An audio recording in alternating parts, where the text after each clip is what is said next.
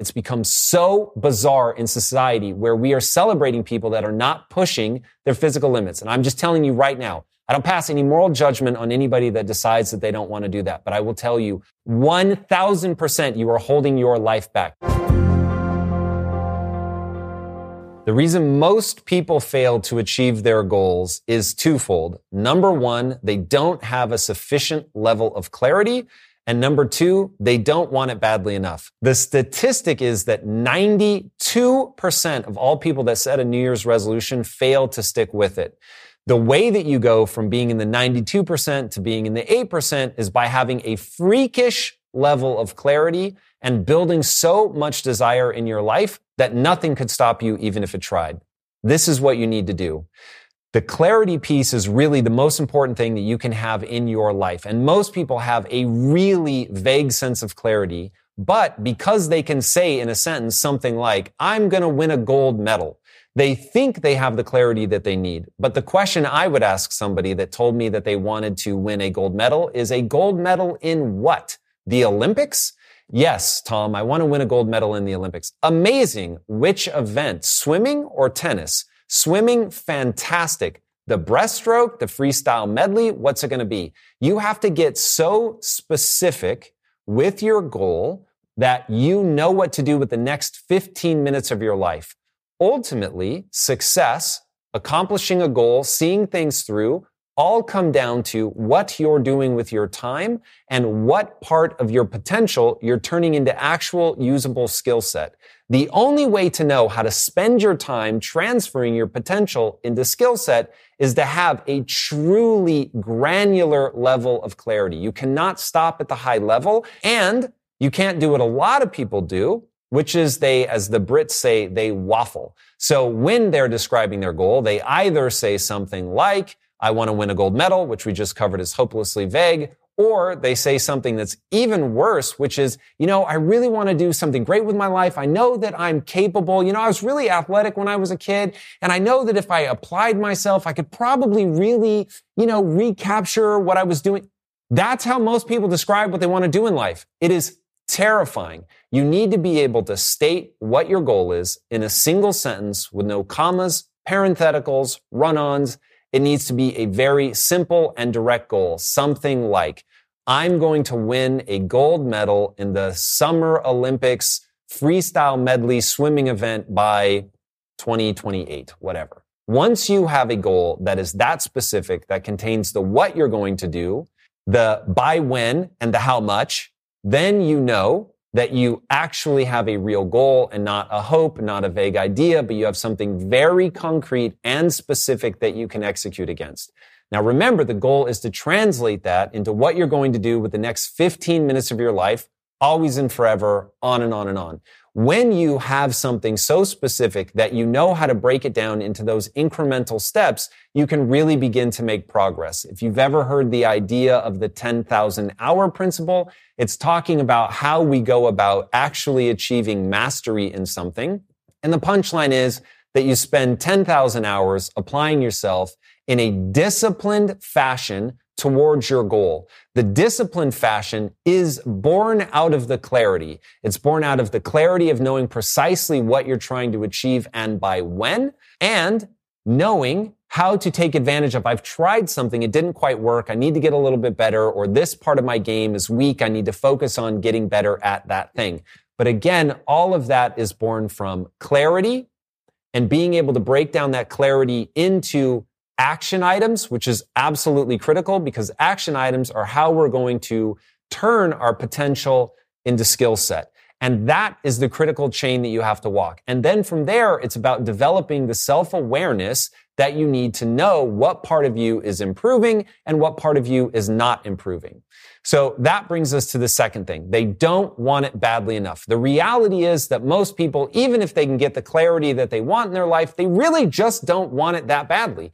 Most people, myself, you, all of us, the things that we really want, the things that we want as badly as a drowning man wants their next breath of air, those things those you're going to get. The things where it's like, yeah, I want it. Yeah, that would be cool. I promise you it's going to get way too hard and you're not going to be able to achieve that. And the reason is that the second law of thermodynamics is that everything moves towards chaos. So everything is hard. That's the really simple way of saying it. And if we know that everything is going to be hard, then we have to have a reason that we're going to overcome that difficulty. We have to have a reason to keep fighting through the inevitable boredom that comes from trying to clock our 10,000 hours into actually getting good at something. Or even if your goal is more modest than truly mastering something, no matter what it is, even if it's trying to read a book a week or something like that, inevitably, life gets in the way. Inevitably, we get sick, we get tired, other things pop up. A goal cannot be the thing that you hope life doesn't get in the way of. A goal, if you want to be in that 8%, if you want to see things through, a goal has to be the thing that you absolutely demand of yourself that you achieve. And there unfortunately is no way around that. If you want to be successful, you have got to be willing to give it your everything. And that is really where we begin to separate people out. I have seen people far smarter than me, with more natural talent than me, achieve nothing compared to what I've achieved because they don't have the willingness to push through the boredom that goals demand. So again, let me restate it. You are only going to get what you absolutely demand of yourself. So you are going to have to put rules into your life. You are going to have an identity about yourself that does not allow you to give up, does not allow you to slow down or quit. And I'm talking whether you're sick or not. For years, I had hanging above my fireplace the painting of Michael Jordan in the infamous flu game, where the greatest player of all time, even though he had, I believe, 102 or 103 degree temperature, continued playing in the finals of that series. They end up winning, taking home the championship ring. It's absolutely incredible, but it never would have been if he had had the kind of goal where, well, yeah, I'm sick, so I'm not going to show up. And look, I get it. A lot of people think that I'm crazy for pushing people too hard, but I'm telling you right now, this is how you accomplish it. So if you don't want your goal, fair enough. I don't make a moral judgment on people that don't want to achieve big, aggressive goals. I completely understand. If you would rather lay back and have a stress-free life, that's a completely fine, moral, righteous way to live your life. Just be very clear about what you want. That goes back to point number one. Once you know what your goal is, that goal then makes demands. And you either live up to those demands or you don't. And the reality is that most people don't. So even when they have the clarity and they get into it and their kids wake them up in the middle of the night and then they're really tired the next day, they wake up late, they're rushing out of the door to get to work, they go, their boss is a dick to them, they come home, they're super stressed out. Through all of that, their goal suddenly becomes unimportant. And unfortunately, because life is hard and life is going to punch us in the face constantly over and over, the only way that you're going to achieve your goals is if in that moment you get more aggressive, that you have those rules in your life that are like, I am doing this every day. I know that I'm trying to read X number of books, lose X number of pounds by this date. And that means by the end of this week, I need to have lost 1 pound or 2 pounds, or by the end of the month, I need to have lost 5 pounds. Whatever your goal demands, your goal ultimately will be translated into math. So it is very simple. What do you need to do on this day to achieve your goal? Do you do it or not? It really is that cut and dry. And if you're looking over your shoulder for somebody to save you, I can tell you right now, they are not coming. No one is coming to help you. This is something that you have to do for yourself. And I hope in hearing all of this, you realize why 92% of people fall into the category of I gave up. I quit. I knew what my goal was, or I didn't have enough clarity,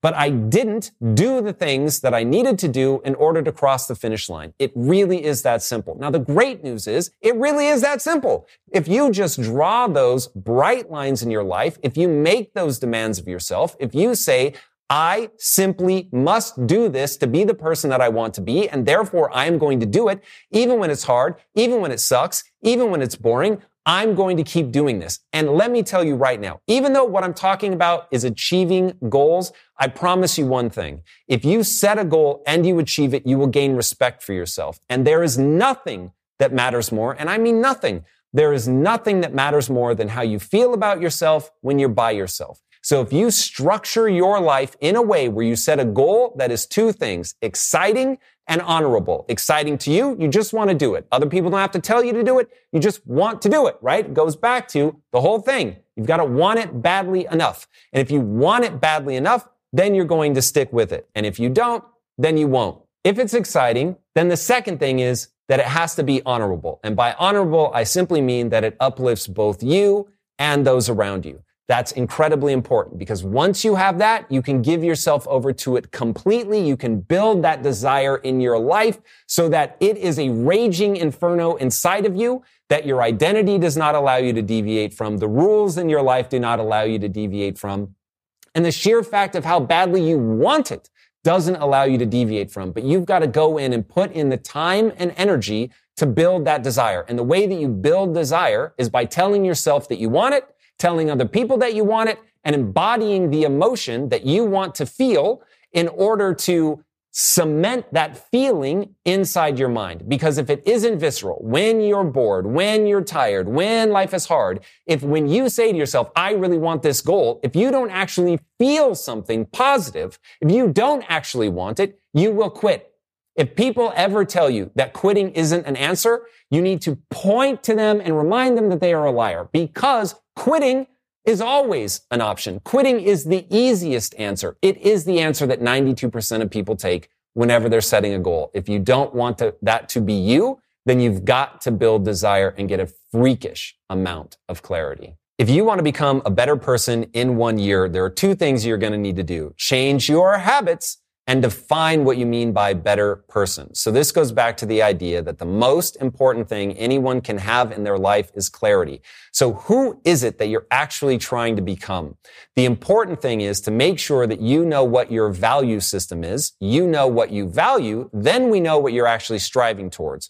Once you have a goal, that goal makes demands. So if you're trying to be the kind of person that gets up early so that you can see your kids before you send them off to school, then you need to be the kind of person that either deals with fatigue all the time, which I think is a terrible idea and I do not recommend, or you need to be the kind of person that goes to bed early. That's one of the myriad ways that your goal is going to mandate your behavior. So whatever it is that you value, write that down. Figure out what your values are. Then we're going to build in habits that are going to help us actually become the kind of person that we want to become. So the reality is that you are a mixture of beliefs, habits, rules, and values. And once you get those things all put together, then you are doing the things that you want to do. And when you're doing the things that the person you want to be would do, you are the person you want to be.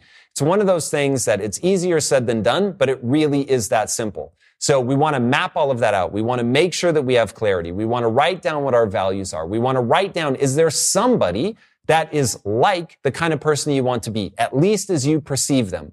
If there is, what are the behaviors that they do that makes you feel they're the kind of person that you want to be? Are they the kind of person that goes to bed early? Are they the kind of person that gets up early? Are they the kind of person that takes their kids to school? Are they the kind of person that's striving to achieve their goals? Are they the kind of person that's driven, loving, kind, compassionate? Whatever those things are, you want to map them out into a set of behaviors. Once you have them mapped out into a set of behaviors, now we're going to begin putting routines and habits in place that are going to make sure that we're doing those things. So going down that list, if we want to get up early, we need to go to bed early. If we want to go to bed early, then we need to make sure that we have everything laid out that's going to allow us to do that. So this is something that I have worked my ass off in my own life to make sure that all I have to do on a daily basis are follow my rules and my habits. So I'll walk you through what my routine looks like on a daily basis. So first of all, I have a rule in my life based on my goals. Goals make demands. So my goal is that I'm trying to build the next Disney. To build the next Disney is going to take a Herculean effort. It's going to require us to generate a lot of revenue, to build out a lot of IP. All of that stuff then makes demands on me. So to meet the needs of what I'm trying to build, Monday through Friday, if I'm awake, I'm either working or working out. Now, because my marriage is actually my highest value, which I've mapped out, since my marriage is my highest value, on the weekends, then I'm going to spend my primary time being a husband. That's incredibly important for me to remember what my value system is. So when those two things are colliding, I know which is a priority. Now, I have 3 big priorities. You can think of number 1 as my marriage, number 2 is my purpose, which is work, and then number 3 is my family. They're in that order, and I execute against them in that way. It is not a mistake that my wife and I are building a company together. It was a way for me to integrate my wife into my purpose to make sure that when I was pursuing one, I was not pulling away from the other. So again, my goal made demands, and I'm building habits around that. So habit number 1 is that from the moment I wake up until the moment I go to bed, Monday through Friday, I'm either working or working out. So I've got all of that laid out. So right next to my bed are my workout clothes so that as soon as I wake up, I'm putting on my workout clothes. So there's not another step that's going to be required for me going and getting that workout in. More or less, the first thing that I do is I go and work out. So I get dressed, I head into the gym, I get my workout in. That way the day is not going to get carried away because I found if I had a habit of trying to work out later, that the day had a habit of getting in the way and making that very difficult. And now I was competing with being tired at the end of the day and still trying to stick with the gym. So I'm being honest with myself about what I'm like. And since I know that I'm likely to get fatigued as the day wears on, I created that habit of making sure that I got to work out first thing in the morning. Once I finish my workout, I have a whole thing around cognitive optimization. I'm not going to walk you through every detail, but I do the things that I need to do to be cognitively optimized, including meditation, fasting, and things like that. But very quickly after I'm done working out, I'm going to get to work. And I have the things that I get to work. I have another habit around that I use that I call my important things list. I want to be in the habit of knowing what I'm going to be doing next. I don't want to be in a position where I'm having to think about what I should be doing next, because when you're in that position, you're wasting time. So I spend some of my cognitive optimization time in meditation, which allows me to do something I call thinkitation, which is basically where I'm letting my mind wander across a very specific problem that I have set for myself. And then I take notes on that. Part of that note taking often is making sure that my priorities are in the right order. And then when I'm done with that, I'm just executing. I'm going down that important things list, which are listed in order that they should be executed on. That is one of the most important habits you can build into your life, is to not be afraid to prioritize, to keep that list in priority order. And so many people are afraid to say, this is number 1, this is number 2, and this is number 3. So they start doing things like I have a 3-way tie for the number 1 position. That is total BS. It absolutely does not work. I'm telling you right now, you must be completely unafraid to set priorities, to say this is more important than that. Until you can do that, you are going to struggle in your life to make progress, because the reality is that you cannot do 2 things at one time. You may be able to very rapidly shift between different tasks, but you're always going to be doing one thing at a time. And so you want to make sure that you're doing them in the right order. That, again, is one of the most important habits that you can get to. A big part of the success that I've had is because I am hyper efficient with my time. In fact, it is very fair to say that I am obsessed with efficiency, that I am constantly looking at, am I doing things in the right order? If I do this thing, will it make thing number 2 and thing number 3 easier? That's often how I judge what should go in the number 1 position. But make sure that you are in the habit of breaking things down in priority order and then executing relentlessly against those and not allowing yourself to get distracted. This is exactly why I have that rule in my life where if I'm awake, I'm either working or working out. It creates a very bright line for me so that I know if I'm in accordance with what I should be doing or I'm not. And I'm never sitting there thinking of what I should be doing in those prime hours. Of course, at some point you have to think about it, but I save those early hours for execution. I do not want to be trying to come up with a list of things to do. I want to be just boom, right into execution mode. So that is one of the most useful things that you could begin to put in your life. After that, you need to have an hour at which you allow the outside world to begin to come into your world. So I don't take my first meeting until 8:30 a.m. I used to have it even later than that, but we've gotten into a period now at the company where there's just too many things to do. And so I have let it encroach a little bit. But having said that, I'm up usually around 3:30 to 4:30 a.m. So I have 4 to 5 hours sometimes before I have my first meeting. And most days I actually don't take my first meeting until 9 or 10 o'clock. So I push that as late as I can. The reason that I do that and the reason that I think that this is one of the most important habits that you could put in your life if you're trying to improve yourself is because the odds of somebody other than you knowing what you should be doing with your time to achieve your custom-made goals is effectively zero. So if the first thing that you do is pick up your phone and check your email, you're saying, hey, I don't know what I should be doing with my time, so let me see what somebody else thinks I should be doing with my time. Or if you pick up your phone and you start doom scrolling right away, you're letting people take up your cognitive real estate. Using social media can be insanely powerful. I myself use it. I'm probably on social media at least an hour a day. But I have very specific moments when I allow myself to use it, and I have very specific tasks that I go on there to do, either to learn something or to broadcast something. So you want to make sure that you are being very thoughtful about once you let other people into your space, into your either your mind or onto your to-do list, that it is at that point the right moment to do that because you've already moved your most important things through. You've already got your agenda moving as fast as it can. And then you're opening yourself up to the outside feedback. Now, depending on what you're trying to do in your life, that may not be at 8:30 or 9 or 10 in the morning. That might be at 4 or 5 p.m. Now, I understand that most people, given the nature of your job, that's not going to be possible, but I just want to make sure that whatever you're trying to do, that you carve out time in the very beginning to be executing. Those are going to be your prime cognitive hours. You want to make sure that you get something done. Now, food is a huge part of this equation. It's beyond the scope of this answer to really go deeply into that. But I will say any habit that cognitively optimizes you is going to be absolutely critical. So you want to make sure that you're getting sleep. You want to make sure that you're eating healthy, and just I'll round that to whole food whenever humanly possible, and do not eat sugar.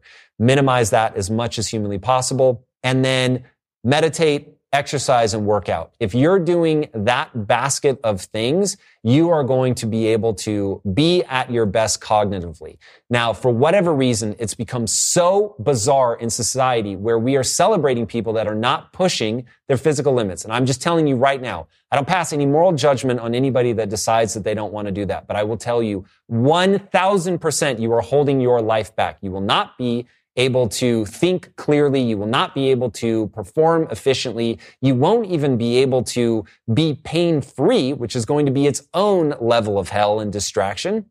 And so while I don't think you're a better person if you work out, and I certainly don't think you're a worse person if you don't, you are certainly not going to achieve all that you could achieve if you don't make massive demands of your body. You are having a biological experience. That is simply the truth of the matter. And I know that this bothers a lot of people, but that's just the reality. You're not going to get around it. And so if you ignore the biological reality of what you eat, how you exercise, how you sleep, taking care of your mental health through meditation and eating well, which is arguably the most detrimental thing you can do to your mental health is eat poorly. I mean that from a depression standpoint. I mean that from an anxiety standpoint. I used to have profound, debilitating anxiety. I thought it was going to be something that was happening in terms of the way I was thinking.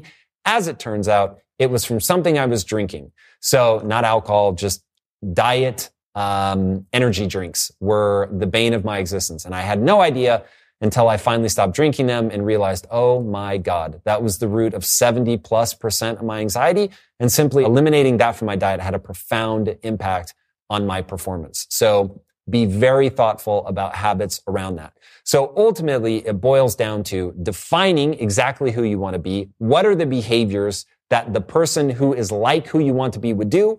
And then do those things. And the way to do that is to put rules and habits in your life to make sure that you execute against those. I gave you the ones that I use in my life. The last thing I will say is that I go to bed early, and I don't use an alarm.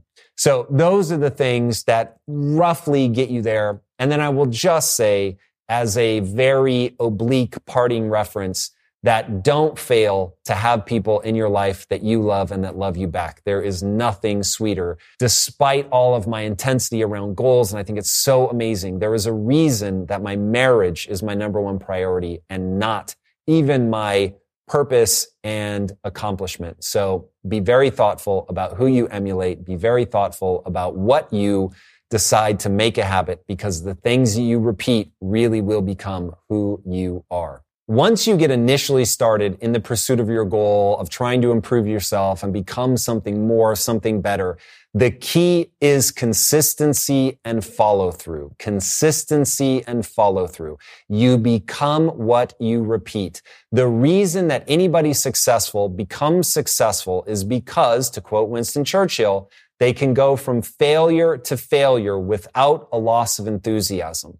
The problem is the human animal has chosen a tactic of using culture in order to have generational progress. So a horse will come out doing all the things that a horse can do in 20 minutes, but horse culture doesn't progress because they come hardwired with everything and they have for thousands of years and they make no progress. Whereas humans, a generation 10,000 years ago invented the wheel and we're all still using it now. But in taking that strategy, what ends up happening is that you really do become the thing that you repeat, the thing that you do consistently.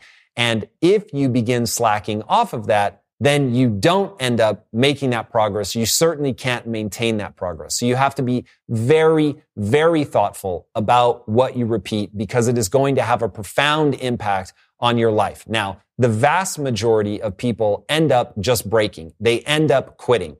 The reason that I've had the kind of success that I've had in my life is simply because I understand that iteration is how we make cultural progress. It's what I call the physics of progress. Most people, when they're running the physics of progress, when they get to the point where they have to evaluate their results, they end up lying to themselves and making it somebody else's fault. Now, the physics of progress are really simple. It's the scientific method recontextualized for whatever goal you're trying to achieve.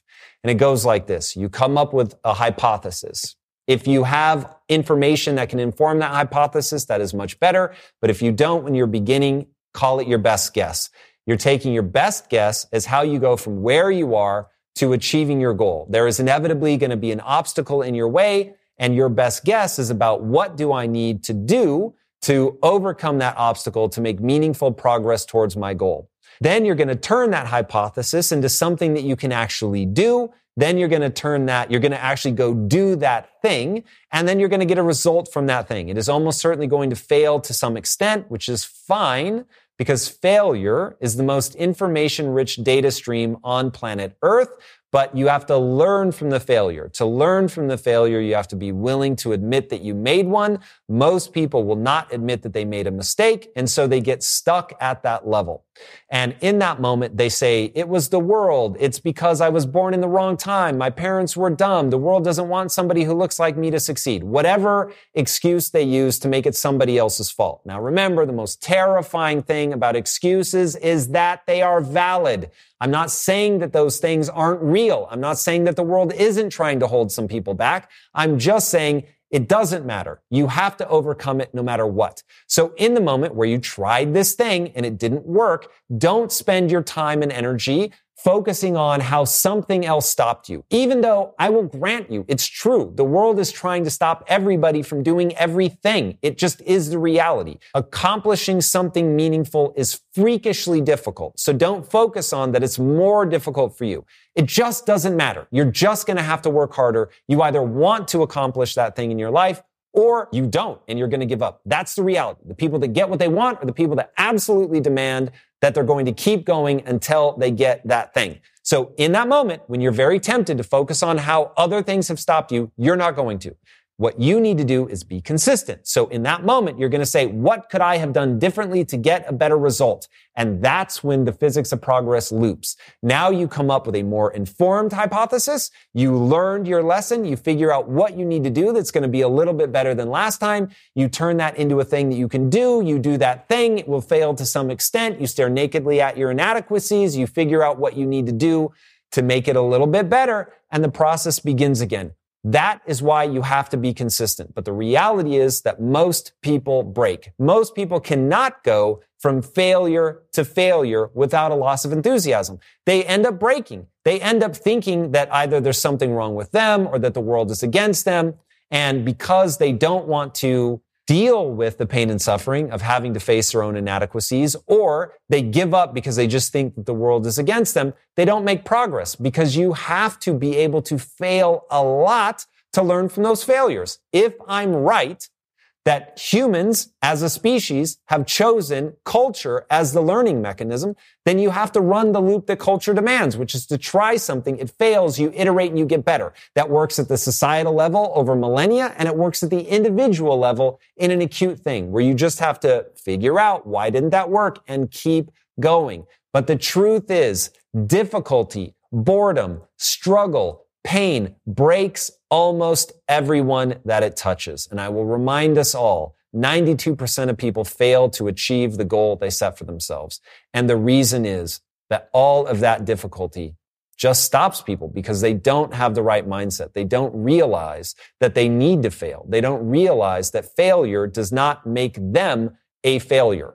So you're going to have a ton of failure in your life. You have to contextualize it as the most advantageous thing that could happen to you. So when I fail, it stings, it sucks, I hate it. I want everything that I do to work the first time, and I want to make maximum progress as fast as humanly possible.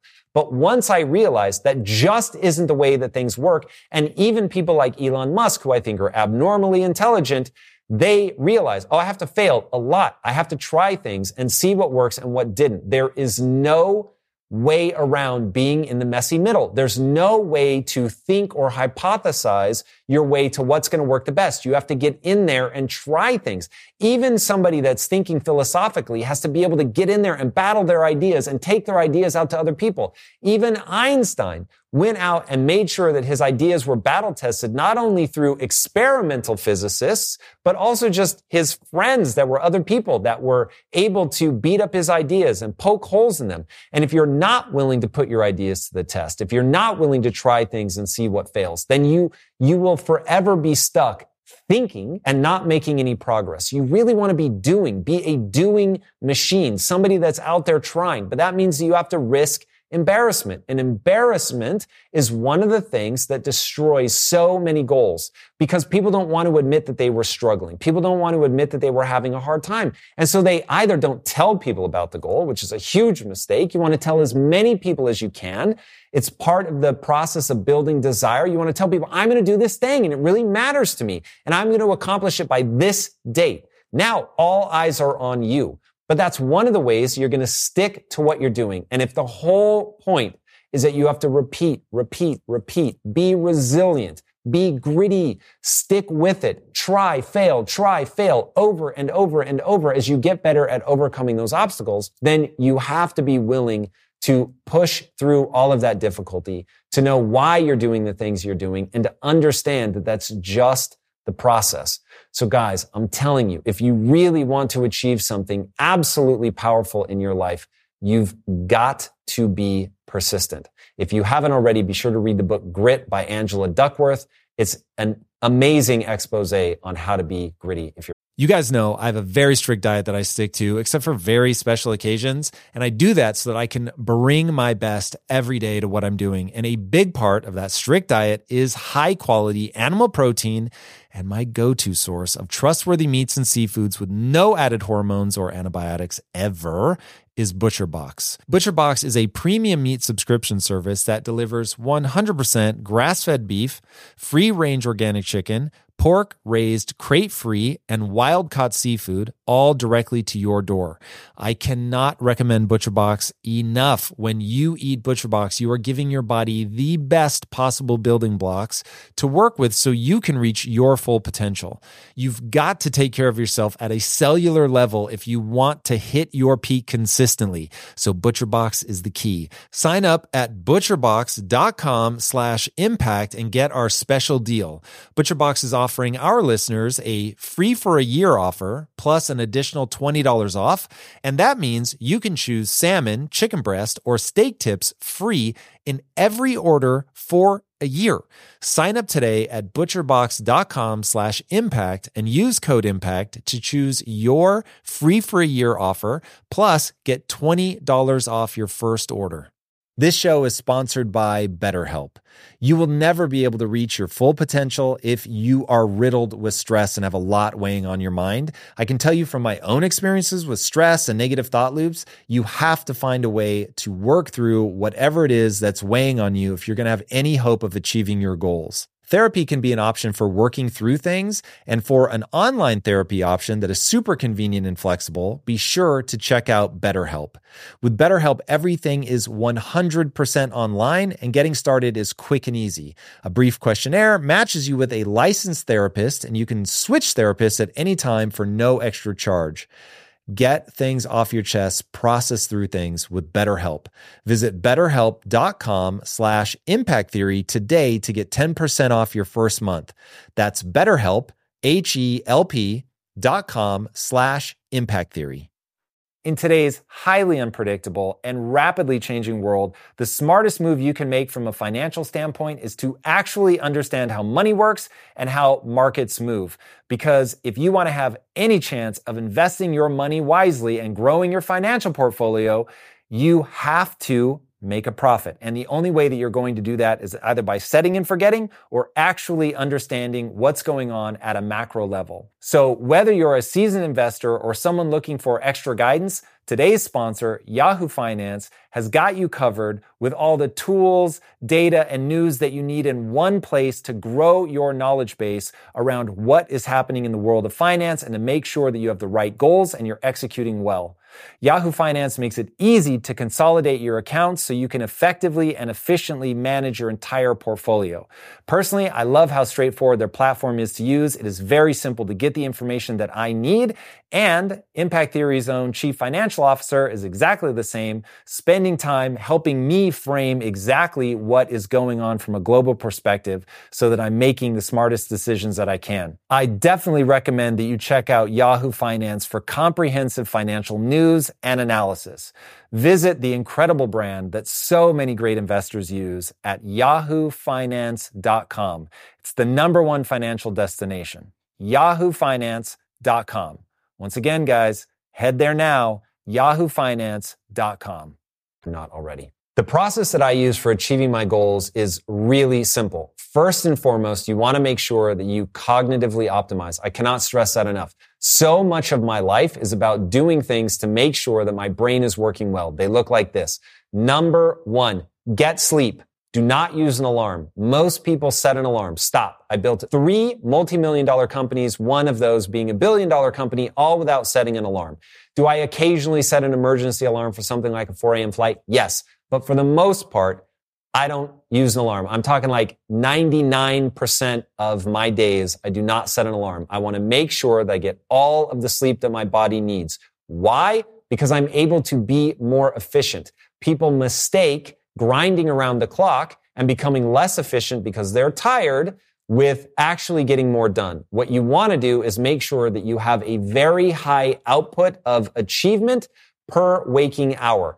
So I check in with myself about every 3 hours to make sure that I'm being productive. If you're not being productive, nothing else matters. So go to bed early. I go to bed at 9 p.m. I don't use an alarm. I typically sleep 6 to 7 hours. That's changed. If you've heard other content where I say 5 to 6 hours, right now I'm in a cycle where I'm sleeping closer to my average is probably just under 7 hours.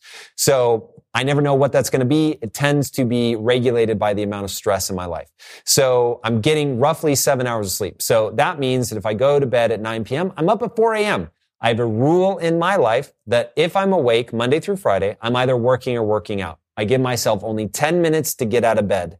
Why? Because I struggle to get out of bed. Just is a thing. It's always been a thing for me. From the time I was a kid, my dad would have to drag me out of bed in the morning to there was a period in my early to mid 20s where I was laying in bed 4 to 5 hours a day and just could not bear to get out of bed. It's absolutely ridiculous. Even I am completely scandalized by the reality that to this day, despite all of the things that I've accomplished, I have to fight myself just to get out of bed.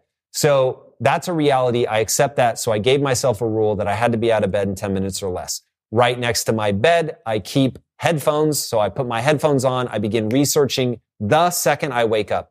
So I'm researching, technically, this gets into a long thing. Right now I'm in a phase where I actually read while I sleep. Long story. I don't think you get things subliminally That's not that, but I do find that it helps me stay asleep. I don't necessarily recommend that for everybody, but just by way of being completely transparent in terms of what my routine looks like for achieving my goals, from the second I wake up, I am researching something that matters to me. I immediately put on my gym clothes.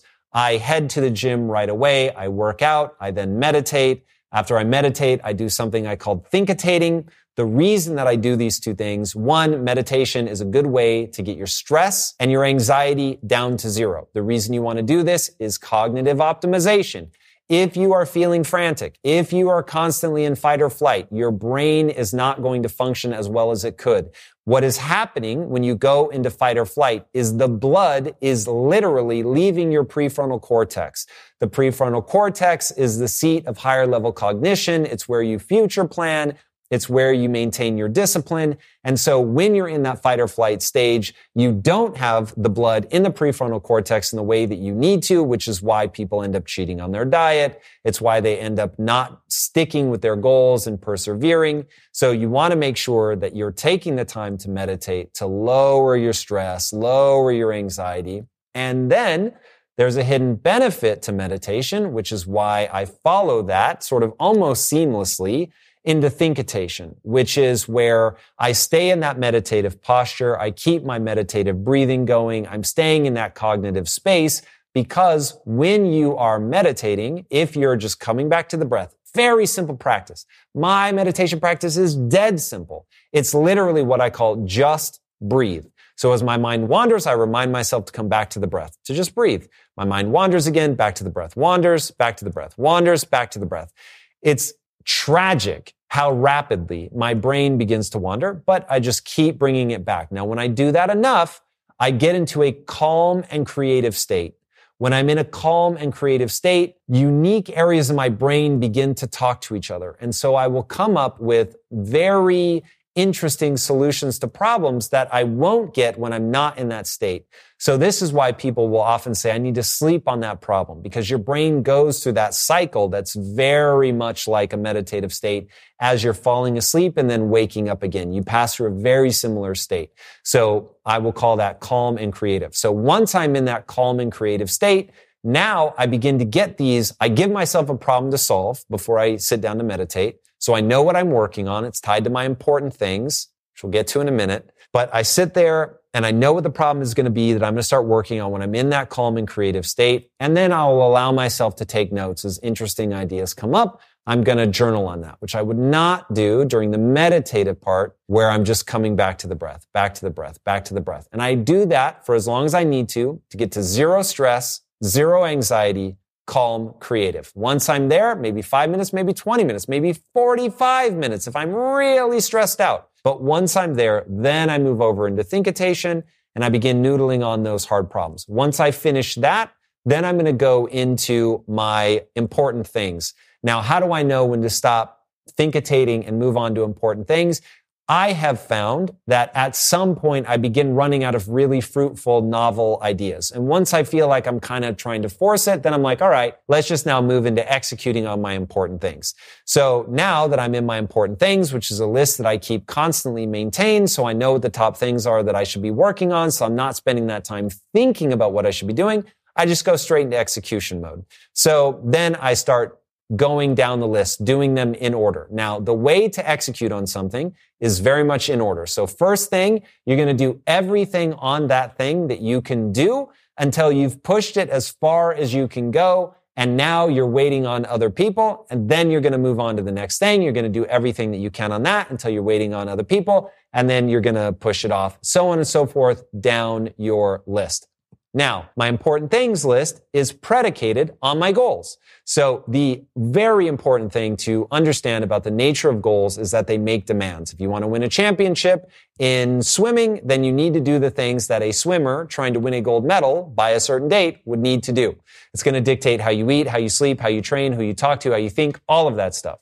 And so you have to, one, get good at identifying what your goals demand. And then two, you have to be good at actually sticking to the things your goals demand, which this is where most people fall down because it gets boring, it gets difficult. So you've got to be able to push through. All right. So I work my way down my important things list. Once I finish doing that, Then because I'm the CEO of a company, at that point, then I'm going to begin to engage with my team. I'm usually working for about 4 to 5 hours on the things that I know that I should be doing to have the highest, most efficient impact on the company. And then because I know a big part of my job is orchestrating people, making sure that they're focused on the things that they should be, answering questions and the like, then I go and I engage with the company. And then I take meetings based on what's important and how time aligns. It just is what it is. I take meetings until 6 p.m. I try to cut off. There's one meeting that I have a week because we're dealing with a company in China that goes until 7:30. At 7:30, it's only one day a week that I do that. Most of the time, my last meeting ends at 6. And then for the rest of the time, for the next 3 hours, I go back into my mode of controlling my time, making sure that I'm working on things that I need to do, including making sure that my important things list is up to date and that I'm working on all the loose ends for the day to make sure that everybody has what they need to start the next day, all that good stuff, which gives me the ability in the morning to take advantage of my peak cognitive ability. Now, one of the reasons that I've ended up structuring my day like that is because I found that in the morning, I'm super sharp. I've got these creative ideas. I'm able to really make progress, create space for myself. Whereas in the evenings, I'm a little bit slower. I'm not quite as efficient as I am early in the day. And so it remains easy for me to be reactive, but it's much harder for me to be proactive. That's just me. Maybe you're the complete opposite. Structure your day around you. So in the evenings, I can remain very useful as I respond to people's questions and things like that, as I comb over my important things list. All of those things I find much easier to do in the evenings. And then the last hour before I go to bed, whenever I can, and this unfortunately breaks apart sometimes, but whenever I can, I want that last hour to be work, but to be something I'm really excited about. Now, you want to be very thoughtful about how you structure your life because you should love what you're working on. Now, I know that that can be very difficult as somebody who has at periods in my life absolutely hated my job. I completely understand, but you want to push yourself to get to the point where you at least have a part of your job that you absolutely love. So that's how I spend that last hour of my day, is only working on, when I can, something that I'm really excited about. And that helps combat fatigue. And it also helps me get ready for bed, because you don't want to be dealing with something super stressful as you're getting ready for bed. And another thing that I do just by way of sleep hygiene is that I make sure that I am not getting blue light into my eyes towards the evenings. I think that's very important. So starting 3 hours before I go to bed, I'm wearing blue blocking glasses. My computer is set to go into night mode. So at sunrise, the blue light comes back on, and at sunset, the blue light turns off. I think that kind of thing can be very advantageous. As for my diet, which is another key part of cognitively optimizing, I do intermittent fasting 7 days a week, 365 days a year, including Christmas Day. And I do that because it makes me feel better. So it's not even for vanity or to be cool. It's just I feel better when I do that. So I track this for about 18 months every day. And it averaged 17 hours, including weekends, holidays, and all that. So there are, of course, times where that window is more narrow. But the least I knowingly go to is 14 hours. So that's the least amount of time that I'll go between my last meal and my first meal the next day. Like I said, even on a Christmas day or something like that, I'm going to have at least a 14-hour window. Again, just to protect my stomach and make sure that I feel great. And that will, on the weekdays, mean that I'll go sometimes 18, 19, sometimes 20 hours without a meal before I eat. And I eat my last meal at about 2 p.m., sometimes a little before, sometimes a little after, but that's roughly there. And then I don't have my next meal till 8, 9, sometimes 10, 11 o'clock. So that is my process. And I think that there's a lot of things that virtually everybody could use from that to build a very effective process. If you want to really make progress in your life, one of the keys is going to be to track that process.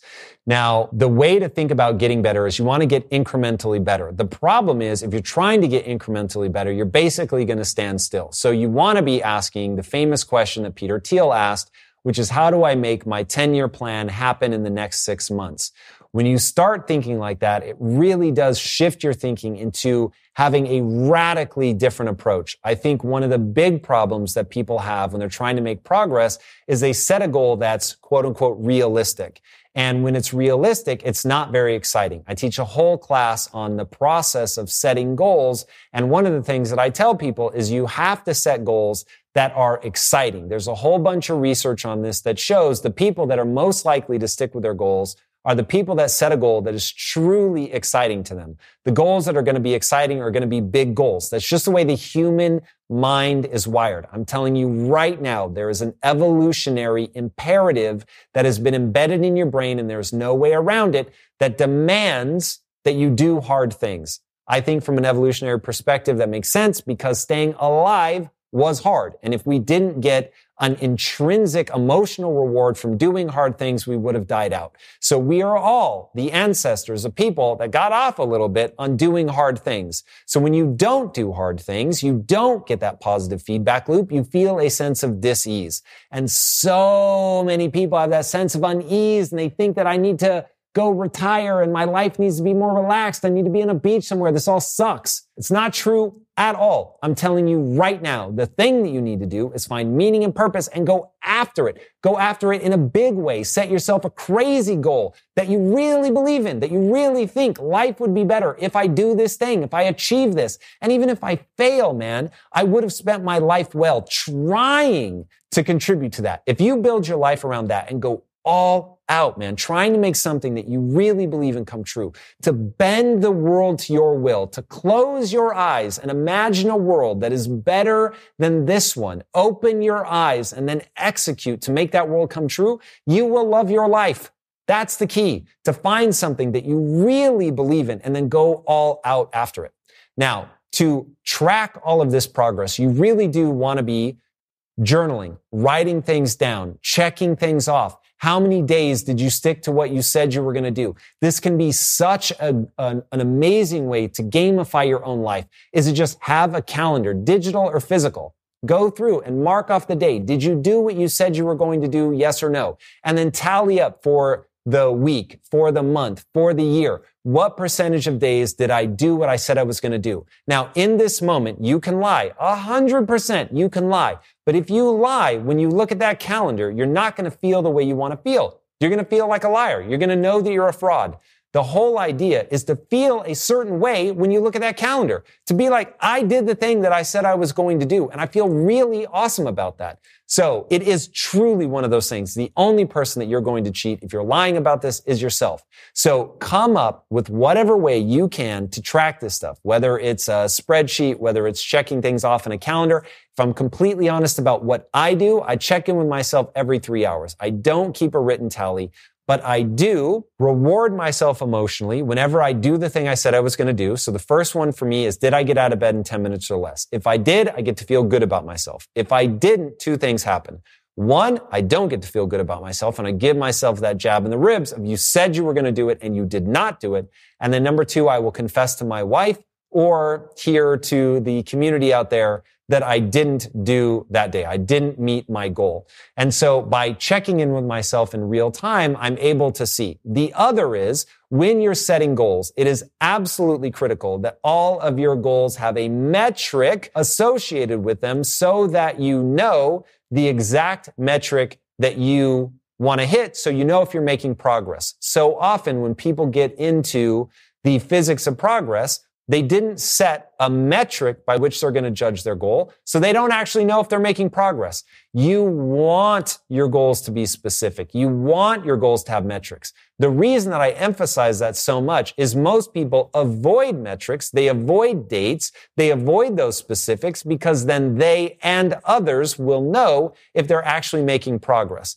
If you don't want the specifics, it means you're not actually interested in the actual progress. You're interested in the fiction of feeling better about yourself by saying that you have this really cool goal. And so one of the things that I'm constantly checking with myself is, did I live up to the rhetoric, meaning, oh, I'm telling people I want to do this cool thing? Or did I actually show up and play to win? Did I leave it all out on the field? So do not think that rhetoric is actual achievement. Talking about something is nothing. Did you actually make progress? And to be honest, even trying, even though I actually do think, and this is complex, but I actually do think you should emotionally reward yourself only for the sincere pursuit. But when you're thinking about tracking progress, you need to be naked and raw about whether you're actually making progress. Now, the reason it's so important to do that is if you're not making progress, you need to adjust. This goes back to the physics of progress. You're staring nakedly at your inadequacies. You're asking, what could I have done differently to get a better result? And if in that moment you don't have a metric to judge yourself against, you don't know how to better inform your next hypothesis. So the goal of trying something is to learn something that gives you a better thing to do. And when you do that, you make more meaningful progress. And when you don't make that meaningful progress, you need to understand why. But it really does come down to what gets measured gets improved. What gets measured gets improved. If you don't have the measurement, you won't know whether you're making progress. You won't have the emotional sting that you need to force yourself to actually dig in and figure this out. So gamify and make sure that you have metrics. You do those two things and you will make massive progress. If you want to know if you're setting the bar too high or too low when it comes to goal setting, I will just tell you this right now. You're setting the bar too low. Everybody's setting the bar too low. If you think about the crazy things that people have accomplished, whether it's I think it's 64 years or something, we went from the Wright brothers flying a plane for the first time to landing on the moon. 64 years. That's an impossibly small amount of time to think that somebody would have been alive at the time. Like you could have been 20 at the time the Wright brothers flown and said, we're going to go to the moon by the time I'm 85 and been right. But imagine how many people would have told you that you were out of your mind. There is so much literature on this. It's just beyond reproach. The people that set the most aggressive goals are the ones that end up achieving their goals. Now, the reason is, because there is complexity here, the reason is that it gets you excited enough to go out and pursue this thing, to be able to attract other people to your goal. That's a huge thing that you're going to learn. If you have a goal that's really exciting, and when people think about getting meaning and purpose in their life, and they think about, oh my God, I could be a part of a team that takes us to the moon, or I could be a part of a team that terraforms Mars, or I could be a part of a team that ends world hunger or deals with climate change. Whatever the thing is, it gets you excited. When it is a gigantic goal, it actually motivates people. Now, you also, the people that achieve their goals, have a path to getting there. So it can't be a pipe dream. You have to actually know how you're going to march towards that thing. And if it's a business, you need to know how you're going to generate revenue all along the way. It is incredibly difficult, but you do want to make sure that you're setting a bar that is within the realm of physics. You don't want to be throwing something so far into the trees that it is literally impossible. If you have to invalidate the laws of physics, I will tell you that that's not very interesting. And then one thing that you want to also think through is it something that you could achieve in your lifetime? And if it's not something you could achieve in your lifetime, are you okay being somebody that's going to lay a brick towards building that thing? And there's that old adage that you want to plant trees under whose shade you will never sit. So there is very many honorable things that people could do that they're not going to reap the ultimate benefits of, that they understand that they're only going to be one brick in that wall. Think about all the people that have given their entire professional careers to solving cancer, which remains unsolved. Countless amazing, brilliant minds have given themselves over to that completely knowing all they're going to do is lay one brick in what will ultimately be the building that is that solution. But be honest, think about that, but make sure that you have a path to get there. That's the key. It's got to be exciting and you've got to see a path. But you want to make sure that you're really going after something that's going to inspire you for the long run. Because remember, the reason that most people quit is because they are broken by how boring and difficult things get. So when you ask yourself, in the grips of that difficulty, that suffering that comes along with pursuing a goal you actually care about, you are going to ask yourself, why am I doing this? Why am I doing this? And if the answer isn't compelling, you're going to quit. So make sure that you come up with a goal that's big enough that when you ask why, you know exactly why, and you'll keep pushing. It's inevitable when you're pursuing your goals that you're going to find yourself in a rut and you are not going to want to stick to what you're doing. The most important thing is to identify, is this a pattern in your life? So many people love the beginning of something. They love that excitement, that initial fascination when everything is new and it just feels limitless and everything feels possible. They haven't gotten that first punch in the mouth that comes with really trying to get good at something and accomplish something when life is going to get complex. It's going to get in your way. You're going to fail. You're going to embarrass yourself, all that stuff. So in that moment, you've got to make sure that you are going to push yourself through that, get out, and get to the other side. It is inevitable that in your pursuit of a goal that you care about, you are going to end up getting in a rut. In that moment, most people give up. I'm going to tell you what you need to do if you want to be part of the 8% that actually sees their goals through.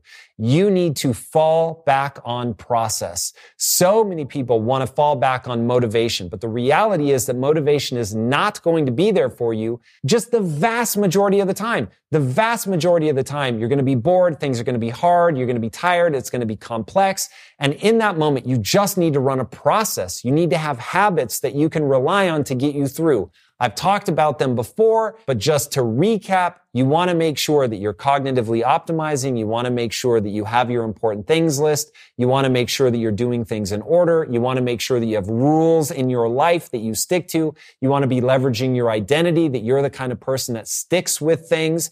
And then you want to have habits and routines that you're just going to loop around day after day after day that you know are moving you towards your goal. To get to your goal, it really is about persistence, consistency, metrics, so you know whether or not you're making progress, and then just running the physics of progress over and over and over. You have a hypothesis about how you're going to overcome the obstacle that stands between you and what you're trying to accomplish. You're going to do something to accomplish that thing, and you're going to see how much progress you made, which is going to give you more information for you to reformulate that hypothesis. If you fall back on that process, that is going to be the thing that carries you through. Never count on motivation, because motivation really does come and go. So make sure that you have an airtight process, and then everything else will fall into line. All right, everybody, that's it. If you follow those things, you really will be able to stick with your goals and make just about anything in your life come true. It's about persistence. It's about process. It's about desire. It's about knowing what you want, specificity.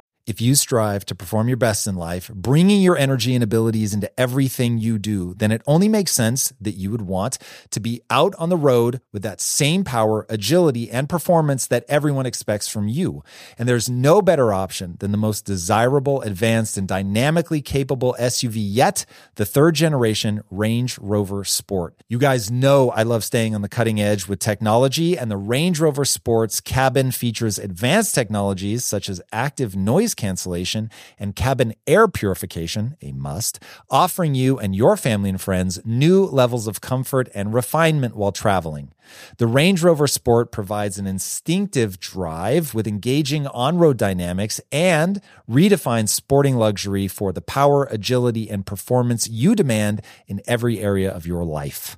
Explore the Range Rover Sport at LandRoverUSA.com. That's LandRoverUSA.com. One way I make sure my business is moving in the right direction is to ensure we are constantly becoming more efficient. Because in my experience, inefficiencies will eat away your profits and leave you with a dying business. But with the right technology, your business can get the insights it needs to become efficient and ultimately unstoppable. And that is why I recommend you check out NetSuite by Oracle. NetSuite is the #1 cloud financial system, bringing accounting, financial management, inventory, HR, all of it into one platform and one source of truth. You improve efficiency by bringing all your major business processes into one platform, slashing manual tasks and errors that are massively inefficient. Guys, inflation is no joke. So check out NetSuite and see how you can cut costs and boost performance at the same time, like the 37,000 companies that have already made the switch. By popular demand, NetSuite has extended its one-of-a-kind, flexible financing program for a few more weeks. Do not wait. Head right now to netsuite.com/theory. Again, that's netsuite.com/theory. Get the information you need. Head to netsuite.com/theory. And sticking with it. If you enjoyed this episode about changing your life in the upcoming year and achieving your goals, check out this clip about following your passion to live a life that you will love. Welcome to another episode of Impact Theory. Today, my friends, we are talking about the age-old question, following your passion, doing the thing that you most want to do, and financial stability. buckle up because this is something that a lot of people think about and the roads are windy. So we're going to get into it right now. How can I get rid of the fear of following my passion, especially when the odds are against me? It's so hard to get over the false notion of permanent security. Okay. You're never going to get rid of the fear of following your passion. Let's start with that.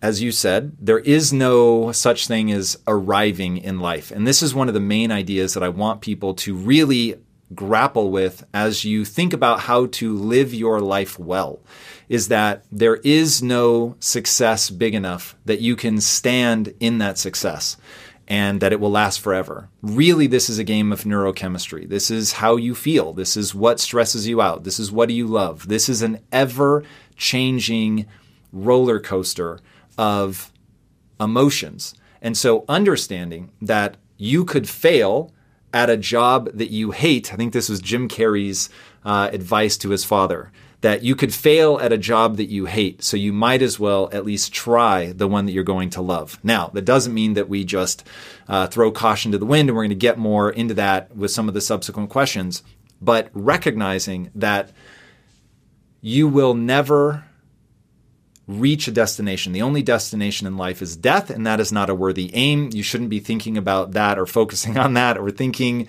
in terms of, I just need to get to 95 or 150 or whatever age you're aiming at. This really is a question about how you want to feel every day.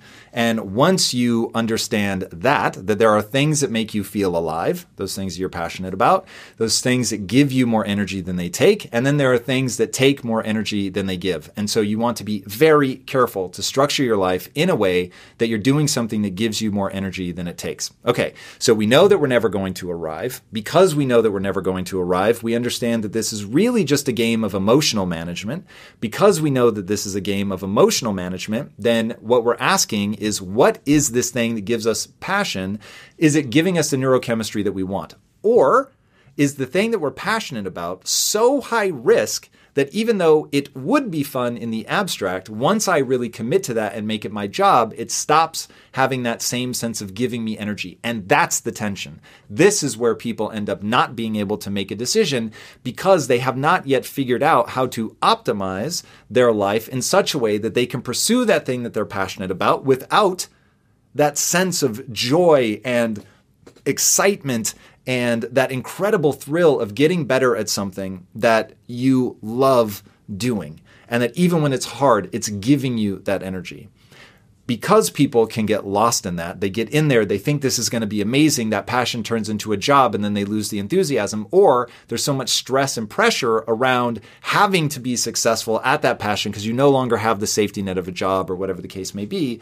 They don't recognize that just pursuing something that's your passion on paper isn't necessarily going to solve that problem. That the problem fundamentally is that life is an ever-changing roller coaster of emotion, and the name of the game is to manage those emotions well. Okay, so how do we set it up? If we have a passion and we want to follow that, how do we do it well? So we know that we're never going to get rid of the fear until we have predictability and stability in terms of the financial things that we need. And I would say we want to take care of that. We want to make sure that we have as much safety and security on the financial side as we can to give us the room to pursue the things that we're passionate about. Now, the fastest way to do that is to cut your expenses to the quick. If you don't have an expensive lifestyle, this becomes a whole lot easier. And one of the mistakes that people make is they're living a lifestyle that's beyond their means. And so they have to keep making this massive monthly nut. And so it becomes very stressful to pursue that thing that they love. Okay, so we're either going to recognize that we have to reduce our expenses so that we don't have to worry so much about money, or if we already have a job that pays well, we have to pursue our passion in nights and weekends fashion such that we can build that financial stability so that we can then progress. Okay, so getting that stability there I think is really important. The people that have the strongest home life take the biggest risks. And oftentimes pursuing that passion is going to be a risk. So instead of trying to eliminate the fear, we're going to structure our life in such a way that the things that trigger the fear aren't as high risk. Okay, that's a big part of this. Then we want to make sure that we're structuring our passion in such a way that it doesn't end up robbing us of the joy. So we want to experiment with what our passion looks like as a financial endeavor. And I think that's a very important experiment to run. Again, nights and weekends without making any major life choices is going to be very important. Now, if we're in a situation where the odds are stacked against you, this is where the first two things that we just walked through become incredibly important. You want to make sure that you've got your finances taken care of so that if this fails, that it doesn't drag you down. That will make it not fun. And again, there's no accomplishment so great that you can stand in that forever. So even if you were to be successful, you still have to deal with the emotional management. So do not put yourself in this hyper-stressful situation where you're always living for the future, because the success is not guaranteed, but the struggle is. So the key is to struggle well. That's the answer. Get after it. Okay. Next, please address the different aspects of transitioning from your regular job to your dream job. What mental strategies should I employ? How much financial cushion is enough? How much confidence do you need to have in that new venture? Let's work backwards. So how much confidence do you need to have in that new venture? So one, taking the answers that I just gave in the first question, you want to make sure that you're structuring your life in such a way that you don't have these huge financial risks, that you're not adding stress to yourself in that way. The second thing is you don't need to have a lot of confidence that the new venture is going to work given your current skill set and vision. What you need to have an obscene level of confidence in, what I call the arrogance of belief, is that you can get better over time. So if you put time and energy into something, you actually will get better at it. It's what I call the only belief that matters. Once you recognize that the human animal is designed to grow and improve through disciplined effort, so you go in, you're practicing something very specifically with the aim of improvement. So you're not just doing it randomly on repeat. You have a very structured approach to improving it. So once you have that, and you believe that if you have that structured approach to improvement, that you actually will improve, now you've got the confidence that you need to go into this. And if you have structured your life in such a way that you don't have these huge financial responsibilities looming over your head, now you're able to buy yourself the time that you need in order to get good enough to pull this off. I'm always telling people that the goal is to avoid a mortality event. You want to stay in business long enough to be able to figure it out. Then you can run what I call the physics of progress. If you don't know about the physics of progress, make sure you sign up for Impact Theory University. And by the way, if you are a legendary key holder, you get Impact Theory University for free. So definitely check that out. But getting into that loop where you are working, improving yourself, buying yourself the time that you need to improve, running the physics of progress so that you can iterate your way to success. Now you're going to be able to pull this off, even if it's difficult, even if in the beginning you don't have the current knowledge and skill set that you're going to need. So many of the things that I've gone into in my life when I first started it, I didn't have the ability to pull it off yet. And I just made sure that I bought myself the time to figure it out. In terms of how much cushion do you need? I would say 6 months. You need to have at least 6 months, a year if you can pull it off.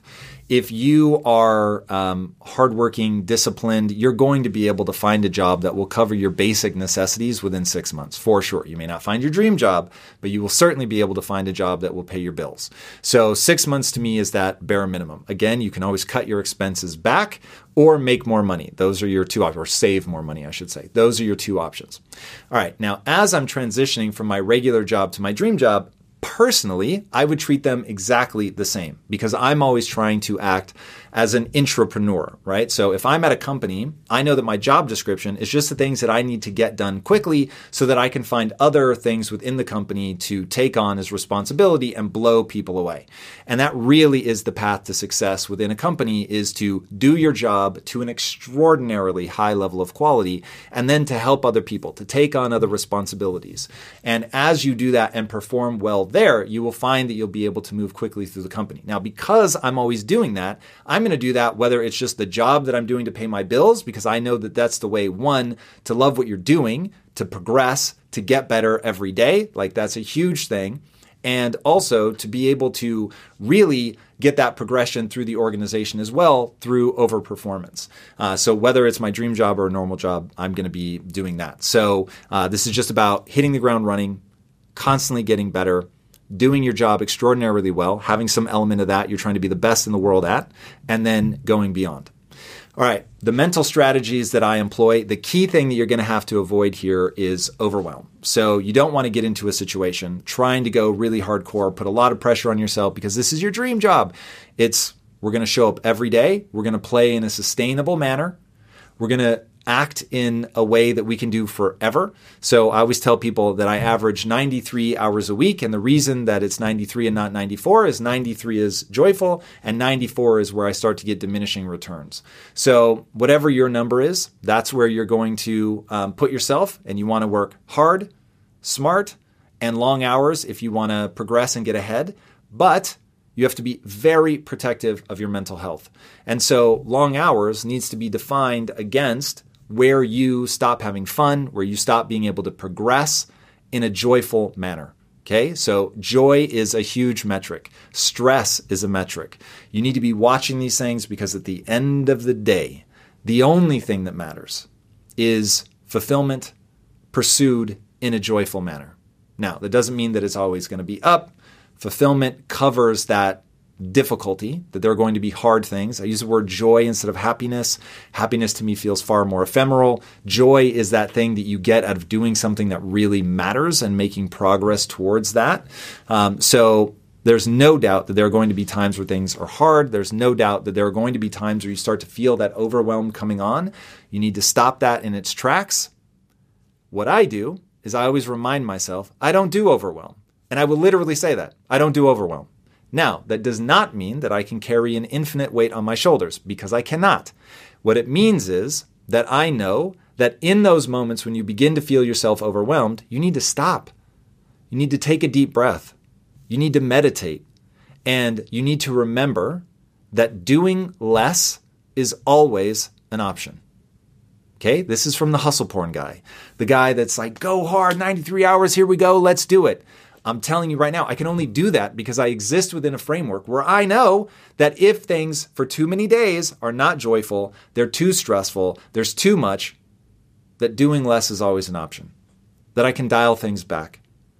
And I like to remind myself that I always keep detachment in my back pocket. Now, what I mean by that is the Buddhist idea of detachment, that suffering comes from desire. It comes from wanting more, better, bigger. Now, I want all of those things, and I find that engagement is the juice of life for me. But I remember that at any time I can detach from that wanting, that reaching, and trying to do more. And because I have that in my back pocket, it allows me to relax in those moments where I can feel overwhelm starting to build up. And I just remind myself, now's the time to meditate. Now's the time to breathe from my diaphragm. Now is the time where I least feel like I have the time to relax, that I need to relax. And because I know that I can always slow down, take a step back, I never get overwhelmed. And because of that, I'm able to keep going and keep performing. But if I just tried to run in the red all the time, then I would stop having fun, I would not want to do it anymore, and I would give up. And the only thing that I have that's like a superpower is my relentlessness. And so I don't want that to be broken because I'm overplaying my hand and going way too hard. What's your suggestion for leaving corporate and pursuing my own business? I feel prepared to do the work. It's just upholding the house, car, and expenses that are a huge risk. I'm a single mother with 2 children. Any advice will help. First of all, thank you for your service. So having children is brutally difficult, and I am so grateful that people are doing it, that love their kids, and that are doing their best to raise them. That's amazing. So you're definitely in a difficult situation here. You've got a lot of obligations. So what I will say here is that getting super efficient with your time is going to be incredibly important, because we're going to not leave our corporate job. Not until we've got the bills taken care of from the other options. So if you're starting your own business, you want to start it nights and weekends. Now, this is advice that I've taken myself. So when we started Quest, we were also running a technology company. So we ran the technology company all day, and then nights and weekends, we would work on Quest. And we did that for a long time until Quest got its feet under it. And so taking that strategy, while I know how sexy and cool it is to say, burn the ships at the shore, and come on, there's no turning back, like it's do or die, that puts a level of stress and pressure on you that is not going to be fun.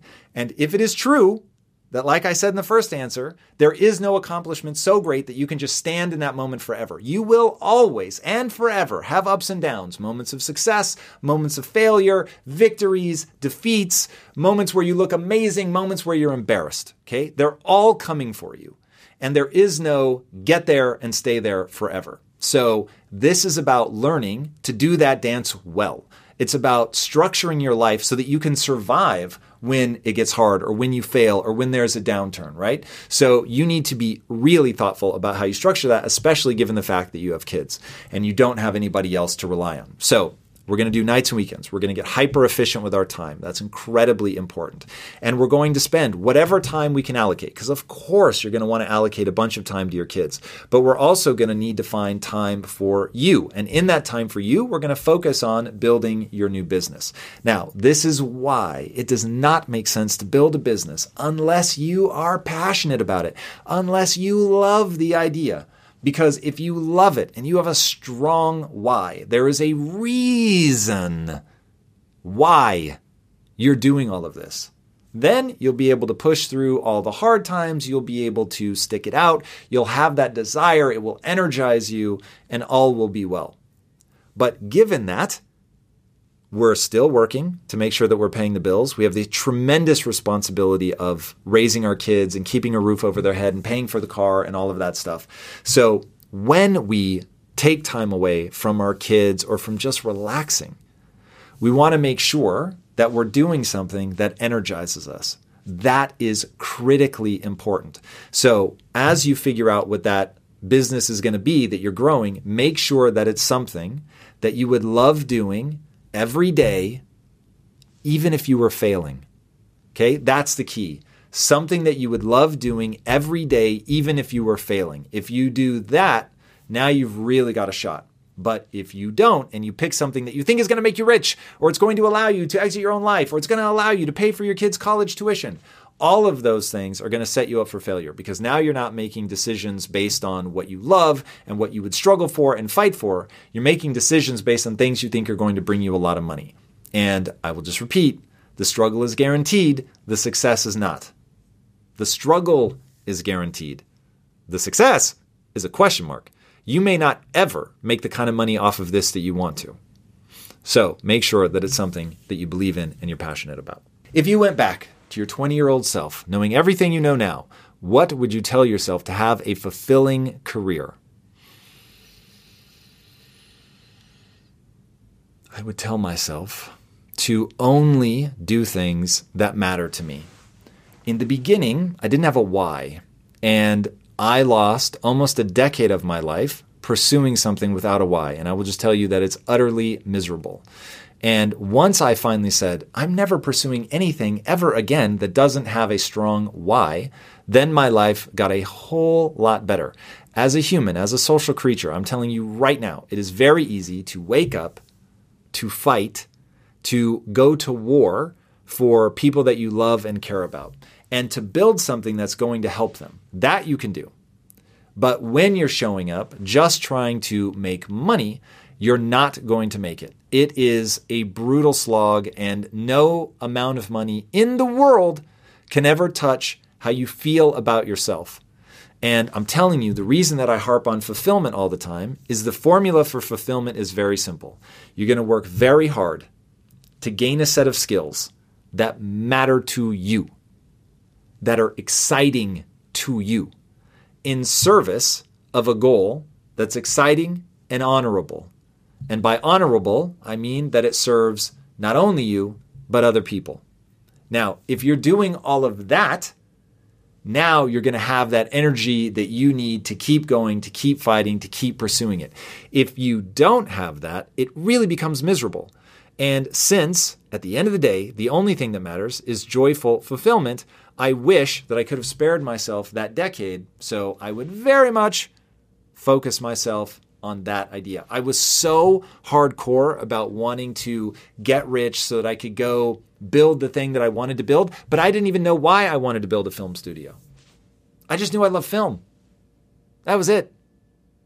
But even that would have been way too hard to do without a reason why I wanted to do it.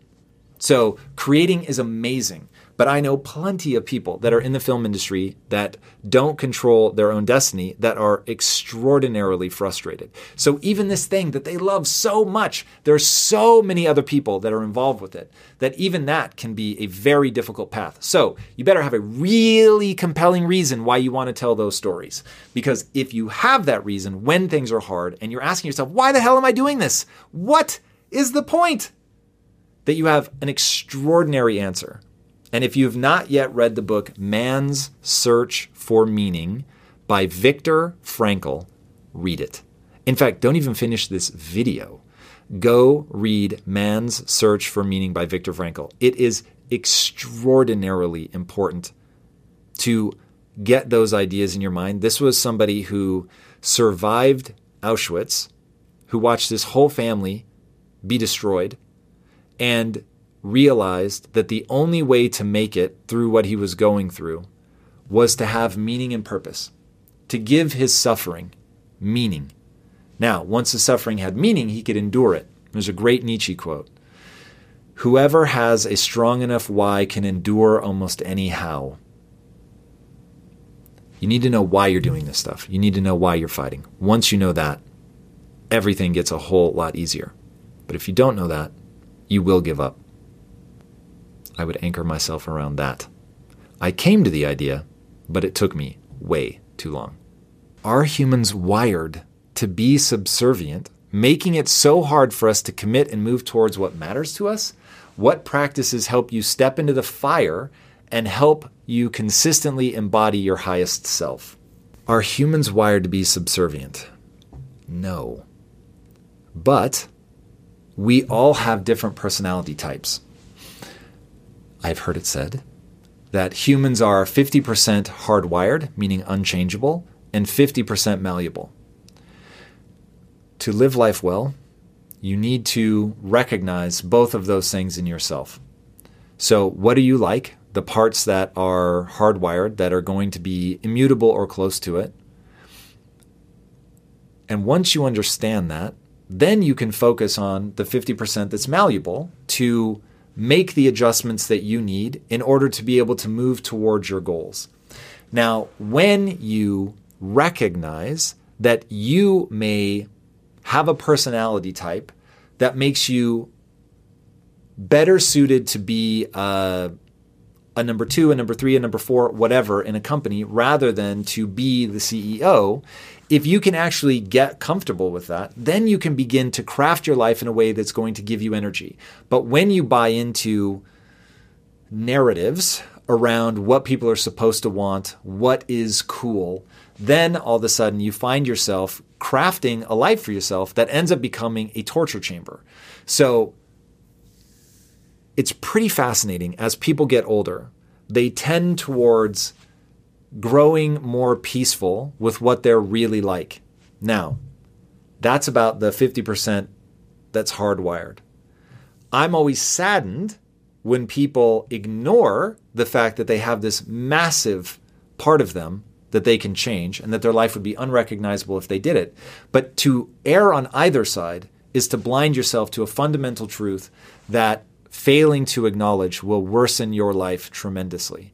So don't buy into a narrative that you need to run your own business or that you need to be an entrepreneur or anything like that. What you want to figure out is, where would you love existing? Where can you chase fulfillment the hardest? Where can you engage with your passions most deeply? That's the question. And if that means that you are a mid-level engineer, in fact, one of the most fascinating examples of this, Steve Wozniak, okay, co-founder of Apple Computer with Steve Jobs.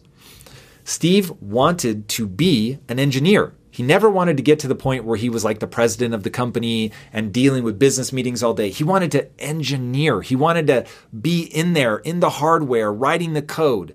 That was the thing that gave him juice. And the fact that he had the self-awareness to understand, I don't want you to keep promoting me until I'm running the company. I want to be here as an engineer in the thick of this, solving these problems. That is going to be a joyful life for me.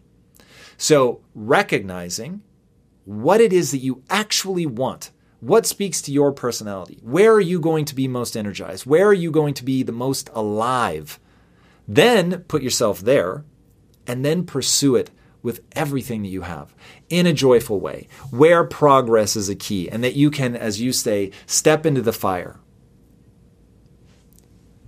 But I want to make sure that people aren't blinding themselves to what they really want, that people are taking the time to develop that self-awareness. If you can't say in a single sentence what really fills your tank, what gives you that energy, what makes you feel alive, if you can't say that in a single sentence, you're in trouble.